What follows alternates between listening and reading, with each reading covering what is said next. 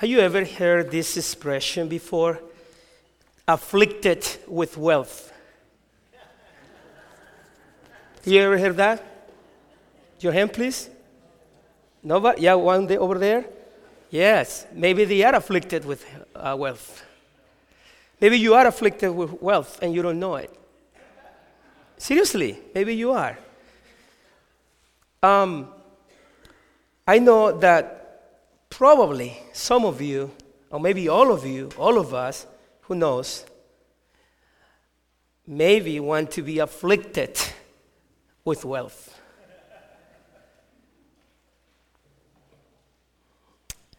So, who is a person who is afflicted with wealth? A person who is afflicted with wealth, not health, but wealth, is someone who has so many possessions, that she or he doesn't know what to do with it. I can help him. Or her. The person tries to handle it, to work with that, until it becomes an overwhelming burden. That's why a person who has too much and doesn't know what to do with it probably will become overwhelmed or afflicted with wealth. Today, let's read about somebody who probably was afflicted with wealth and he didn't know that. So let's read the scripture, please. Would you like to read with me? That's in English, by the way. So let's read it together. Okay. There was a rich man who was dressed in purple and fine linen and lived every day, as his gate was laid, covered with sores and longing to eat what fell from the rich man's table. Even the dogs came and licked his sores. The time came when the beggar died, and the angels carried him to Abraham's side. The rich man also died and was buried. In Hades, he looked up and saw Abraham far away, with Lazarus by his side. So he called to him, "Father Abraham, have pity on me and send Lazarus to dip the tip of his finger in water and cool my tongue, because I am in agony in this fire."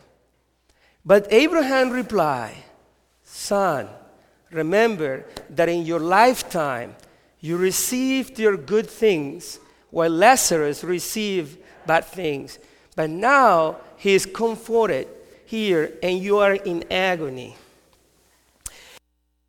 Besides all this, between us and you, a great has been set in place, so those who want to go from here to you cannot, nor can anyone cross over from there to us." He answered, "Then I beg you, Father, send Lazarus to my family, for I have 5 brothers. Let him warn them, so that they will not also come to this place of torment." Abraham replied, "They have Moses and the prophets.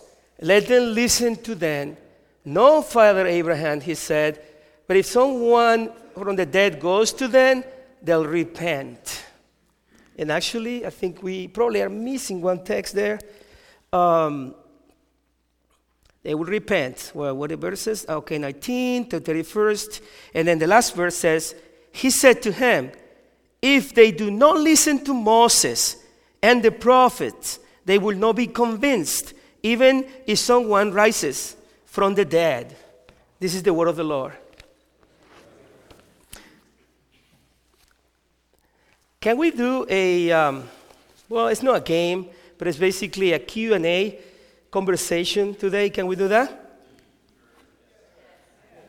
Do you want me to preach then? Yeah, let's do Q&A. So the first question that I have for all of us is, where are these two folks from? Where are they from? Are they Americans? Are they Venezuelans? Are they Peruvians? Where are they from? Huh? Middle Eastern, yes, that's good. That's good not to be mistaken, right? Not to make a mistake that, Middle Eastern, more specifically. Probably, right? Israel. They are, then they probably are the raisers, Jews. That's good. Number one, pretty easy, right? Second question. I'm going to ask all of you, what social class do they belong to? Easy, right? They are poor. One is poor, and the other one is an American. Right? You should say amen, because you are very, very blessed. I'm an American too, even though I'm a South American. From head to toe, or from toe to head, whatever you want to call it. We are all Americans if we come from the continent, or the two continents, however you call it. So we are blessed more than we think. Third question. How are they called? What are their names? The first guy, his name is? No, the first guy. That's not a name. Rich man?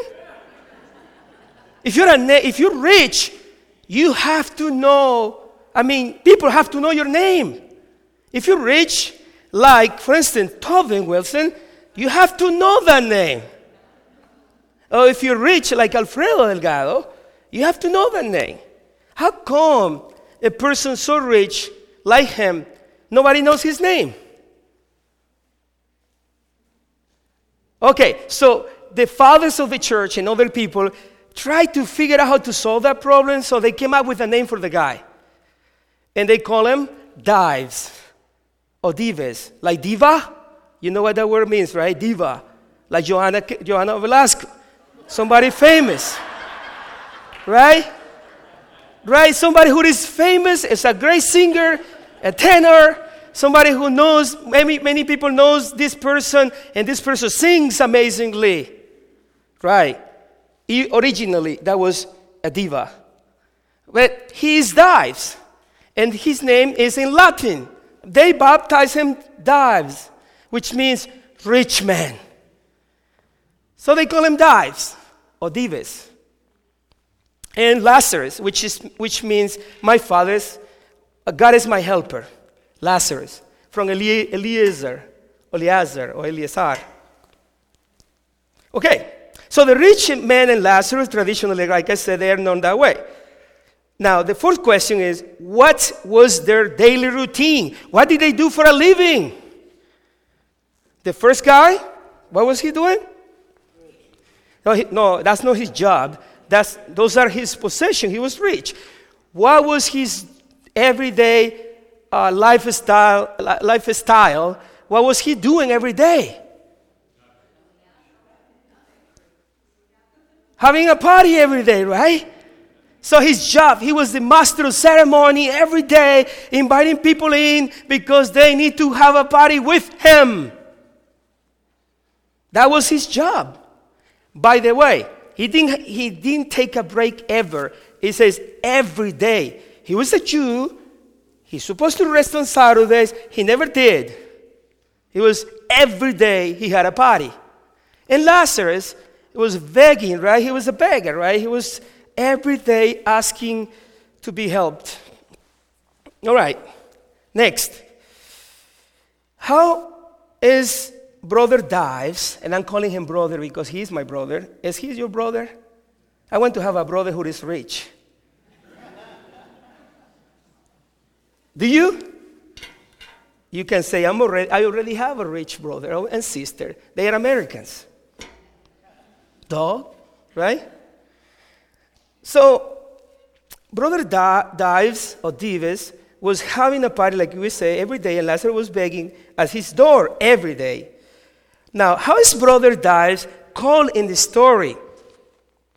Look, if you pay attention, there are several Bible versions, and he is actually called by the writer, he's given two names, the rich man, but he also is giving another name. When he's having this conversation with Abraham, he says, Father Abraham, and they have this conversation. They were using probably Skype or Zoom or something because they were far away and they were connected. Wow, they invented Facebook and all that and Messenger even before us. They were talking, they were far away, but they were talking and they could see one another. It was like FaceTime, right? You're not following me today. Anyways, so what happened? He said, Abraham, can you do this for me? Can you please ask brother Lazarus and for him to put his finger on the cold water and put his finger on my mouth? Now, wait, what? That guy was very ill. He was sick.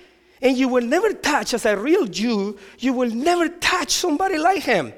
But you are too desperate that you will go so far to embrace somebody who used to be sick. Because when you are desperate, you can't help yourself but to ask for help. And if you don't, then you will continue to be desperate. Maybe. Anyway, so he's desperate, he's asking for help. And Father Abraham answers him in a way that humbles me really.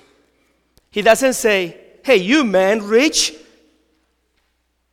You rich man, dives. He doesn't say that. What does he say? He says, son. He says, son.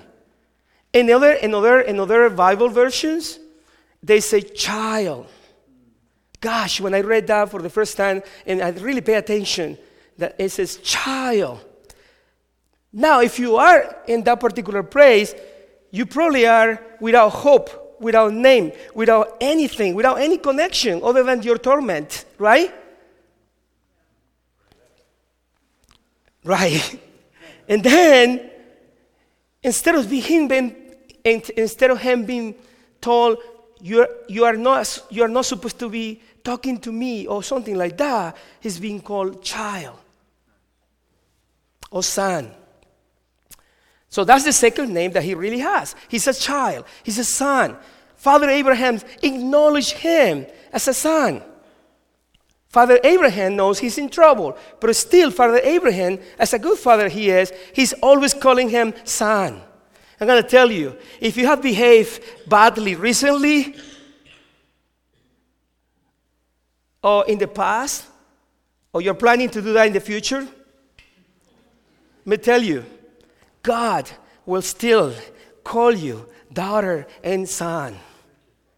Because there is no way to break a relationship that has been connected by blood. Well, yes, he created us. So, and Paul says that by one blood, he made all creation, all human beings, by one blood, which is Adam and Eve, right? But also by one blood, by the blood of Jesus Christ, he redeemed us. And so there is no way that God cannot call us children. You still with me? Okay, question number 6. So what were David's main transgressions or sins, trespasses? What were his main transgressions? Oh gosh, I need to practice more English, right? So sins, shortcomings, what were those problems that he had? Greed, probably. The Bible doesn't say that. Love of money. Probably love of money, we don't know. Ignoring Lazarus. Possibly. What else? I mean, you're not going to be wrong or right. Say whatever you think. Selfishness, probably. Pride, maybe. I can't hear that. Partying. Don't party too much. Okay, so here, let me just suggest at least one thing that probably all of you say with different names or with different approaches. I believe, and I agree with William Barclay, or Barclay, however you call him, Brother Dives' main transgressions probably were two. First of all, he violated the fourth commandment given by God through Moses without paying attention to it at all. He never took a Sabbath. He partied from Monday to Monday, and there was no pause. And a good Jew needed to stop on Friday 6 p.m., around 6 p.m., and go all the way through Saturday 6 p.m., and worship God and God only, and enjoy food and family, and do not travel too far away, and just be there without doing anything other than worshiping, thanking, having a good relationship with family, building a relationship with family, friends, you name it. But Brother Dives never did that. He was always party. He was always busy. By the way, he was making other people violate the fourth commandment too. Because he was inviting all these many people, right? So look at what the Bible says. Exodus chapter 20, verse 8 through 11 says, remember the Sabbath day by keeping it holy. By keeping it holy. Keeping it holy means consecrated, dedicated exclusively for God. Keeping it holy. 6 days you shall labor and do all your work, but the seventh day is a Sabbath to the Lord your God, not to yourself, to the Lord your God. On it you shall not do any work, neither you, nor your son, your daughter, nor your male or female servant, nor your animals, nor any foreigner like me, so I should rest on Saturdays, please, residing in your towns. For in 6 days the Lord made the heavens and the earth, the sea, and all that is in them. But he rested on the seventh day. Therefore the Lord blessed the Sabbath day and made it holy. So, this is interesting. Here's the deal. God is expecting you to work 6 days. Actually, he's mandating it. So there is a way to work 6 days. So if you have just 20 hours a week, just distribute it accordingly in 6 days. And you work. You'll fulfill the commandment. Are you following me? No, and I'm just saying that we don't pay attention to those details. But God is really commanding us and commanding them to really work only 6 days. And the seventh, rest and worship mightily. And what do? We say, well, that was for those guys over there. Back then, they were Hebrews and all that. Well, maybe. But Brother Dives never pay attention to that. And sometimes one wonders, why is that the case? Let's try to apply this to our lives. And here's a question for all of us. Are we living a life filled with more stress than we want or can handle? Then let us look into our Sabbath practices and work practices. According to the Word of God, we need to work 6 days only and rest 1. Are we working too much to the point that we don't have any day off? Then we are violating the fourth commandment without no regard to it. I'm not legalistic, by the way. The Christians, we believe, is historically that is Sunday because that's the day of the resurrection of our Lord. And that's okay. That's perfect. But here's the thing. Even Sundays, we say that that's the Sabbath days. And what do we do on Sundays? Many things other than worship too. We worship from 10 to 11 or 11:30. But then what do we do with the rest of the day? That's okay. Just think about it. Because sometimes we are going through the motions and we don't think about our life, our journey, our calling. And Brother Dives never did. Okay, the other thing that I'd like to suggest to you that he got in trouble with was something that probably Tim mentioned, which is he decisively ignored Lazarus, his fellow Israelite, who was in trouble. He was really sick, and the only clothing that he had was his sores. Remember that? And by the way, according to at least one writer that I read, he said that if you remember the way Dives was dressed up, purple and linen, those was the clothing for the high priest. That's kind of ironic over there, because somebody who might have been a religious guy is breaking the law anyways. But he was dressed to such a level of fanciness that according to other people, those clothes that he had were extremely expensive. But every day he was doing that. So anyway, but he ignored Brother Lazarus.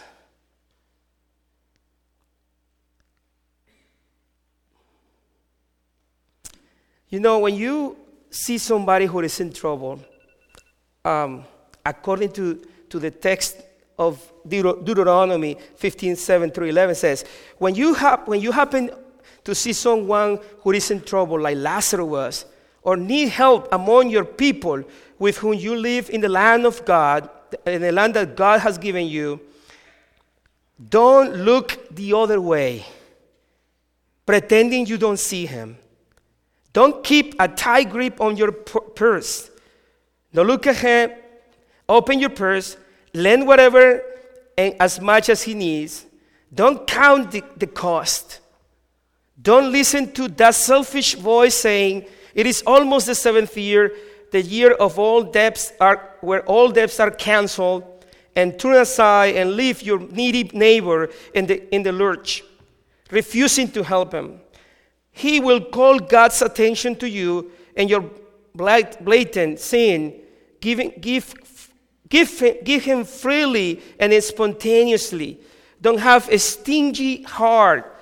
The way you handle matters like this triggers your God's blessings in everything you do, all your work and ventures. There are always going to be poor and needy people among you. Let me repeat it for you. There are always going to be poor and needy people among you. So I command you, always be generous, open purse and hands. Give to your neighbors in trouble, your poor and hurting neighbors. That's the message, Deuteronomy chapter 17, verse 7-11. So here's the thing. That's something that a Jew have to follow. And Brother Dives never, ever occurred to him that he have to look at Lazarus and identify him as a brother, as a fellow Israelite, and asking, is there anything that I can do for you? Never. But however, when he was in trouble, he was asking for Lazarus' help. This is fascinating because it seems to me that Brother Dives never realized that Lazarus was not just part of the landscape. He was not just another tree over there, or another piece of wood, or stone, or something. He was not even a dog. And you know what? Some authors think about the doggies there in a particular different way that I think. I'm not an expert, but I'm going to dare to tell you what I think about that particular piece. My experience with dogs, at least my personal experience with dogs, is that they are amazingly good. They could be bad if you trigger them because they need to defend themselves. Do you agree with that? But you can tell me, well, why don't you train them? Yeah, you have to train them, but even if you train them, you can take them so far only. It's a creature, you know, it's a living thing that need to respond and be safe. But you see, they were licking his sores, and for me, that's very, very, very tender to me. Because somebody who is ignoring me amazingly, like the guy who has the power to change my life, he doesn't even look at me or realizes that I'm there. But a dog will lick on my sores. And for me, that is, even though if the dog didn't know what he was doing, it was healing somehow to know that somebody, even a dog, noticed him. For those of you who are dog lovers, I might be making some points here, because they are really faithful. I tell you, I had a dog, a female dog, that I inherited from my grandmother. She was so loyal, so faithful. And I remember she was about to die. And I didn't understand that she was about to die. And I kind of chased her away a little bit because I was busy. But she came to me. I was a little kid, by the way, probably in Tobin's age or something like that. And I was really young, And she came to me and kind of moved her tail and was trying to tell me goodbye. And instead of me saying goodbye to her, I say, I'll see you later. In a very rude way. I was a kid, but you don't justify that anyways. When I saw her, she lay down, boom, and just took her last breath. And I was like, what, did she die? And I didn't realize that. That was very impressive to me. What am I bringing this kind of story to you? Well, there is a dog. There are dogs here kind of telling us something. Dogs can talk. Have you ever talked to a dog, by the way? I had. And they have a way to respond. They say, give me food. No, they really respond to you in many ways. But that dog is telling us, and him, and everybody who reads the gospel, you have to be better than a dog, my friend. If a dog can be compassionate, how much more somebody who has been made at the image of God, or who has been redeemed by the love of Jesus Christ, our Lord and Savior. We have to be better than that. However, the dog is also telling us, if you want, my friend, I can teach you how to be compassionate. Right? Because they don't have the bias that we have. Application: are we living an extravagant lifestyle where everything centers on me, myself, and I? Remember the movie? Me, Myself, and I? Do you remember? That's with Jim Carrey. He's an American, by the way. He's American. He's American. Yeah, I got your attention now. Finally. Okay, so are we living an extravagant lifestyle where everything centers on me, myself, and I, or on we, ourselves, and us? My church, our church. My children, our children. Well, let me tell you something. Good news, interesting news. Your children are not your children. They are God's children. They don't belong to you. They belong to God. They were given to you to behave. So you learn how to be a human being and a better follower of Christ. Anyways, and then the other question is, are we living a life of luxury and total indifference, even with the means that we have? Maybe we don't have 20 million in the bank, but probably we have 20,000 in the bank, or probably we have 2,000 in the bank, or probably $200 in the bank, or maybe $20, whatever. We have something. Are we living a life of luxury and total indifference when we see need and we think somebody else's job, not mine? Dice became the symbol of indolent self-indulgence because he lived his life without noticing others, especially the poor. He didn't care a bit for anybody other than himself, apparently. I can take that back because he did care about his brothers, 5 brothers. He was begging for them to be taken care of. At least he cared for his family. But he was really centered around himself. William Barclay also affirms the sin of Dives was that he never noticed Lazarus, that he accepted him as part of the landscape and simply thought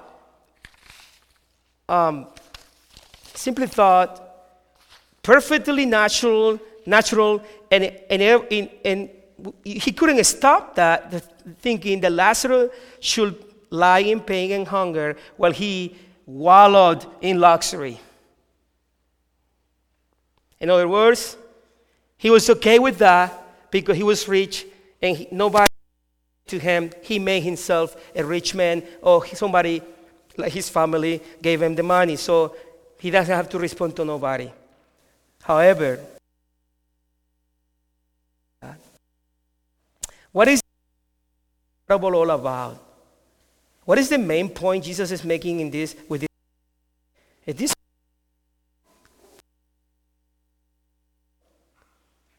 Is this parable about heaven and hell?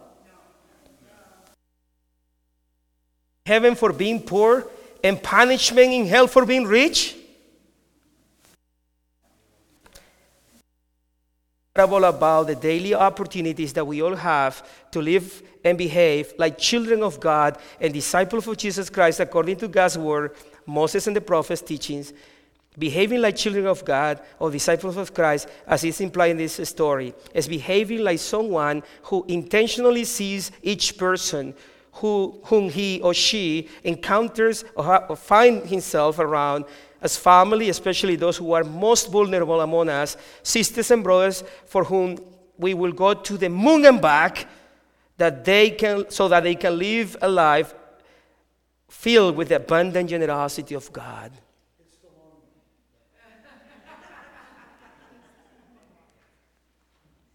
By the way,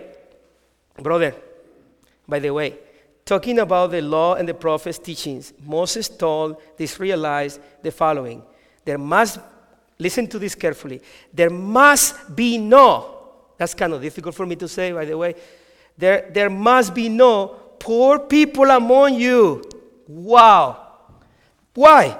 Because God is going to bless you lavishly in this land that God, your God, is giving you as an inheritance, your very own land, but only if you listen obediently to the voice of God, your God, diligently, observing every commandment that I command you today. Oh yes, God, your God, will bless you just as he promised. You will lend to many nations, but won't borrow from any. You will rule over, but none will be ruled over you. So, Deuteronomy chapter 15, verse 4 and 6 says, the plan of God for the Israelites was not to have any poor person because he was already blessed them amazingly. However, was their duty to make sure that they will share what they got. Everybody will be blessed. That's exactly what it says. But Brother Dives didn't agree with that, so he lived a life with no regard to nobody other than himself, and especially with no regard to the poor. I hope God can help us, and I pray that the Lord will help us to live a life that pay attention to what is going on around us and don't excuse ourselves to think that God is not looking and he doesn't care sometimes. No, he always cares. He always pay attention, and he always wants us to pay attention. We can't solve the problems of the whole or California, Southern California, Orange County, Placentia. No, we can't. But we can do one part. And that part is avoid ignoring those who God is looking at. Is that okay? You know what? I asked somebody this morning. I was talking with some seniors of the church, and I asked them, why are you always happy when I see you? You know what the answer was? I will tell you next Sunday. No, seriously, the answer was, because I'm in the house of God. Well, I say it this way. They say, because I'm here. And you know what happened at PPC? At PPC, you matter, my friend. At PPC, there is room for you. At PPC, we care for you. Not only the pastors and the deacons and the elders, everybody cares. And I want to tell you, Placentia needs more churches that care for the whole community, not only for their own survival, like Placentia, by the grace of God, is trying to do. So please stand up and let's pray. And we're going to be praying by singing. So we're going to be singing and we're going to be praying. Okay? Thank you.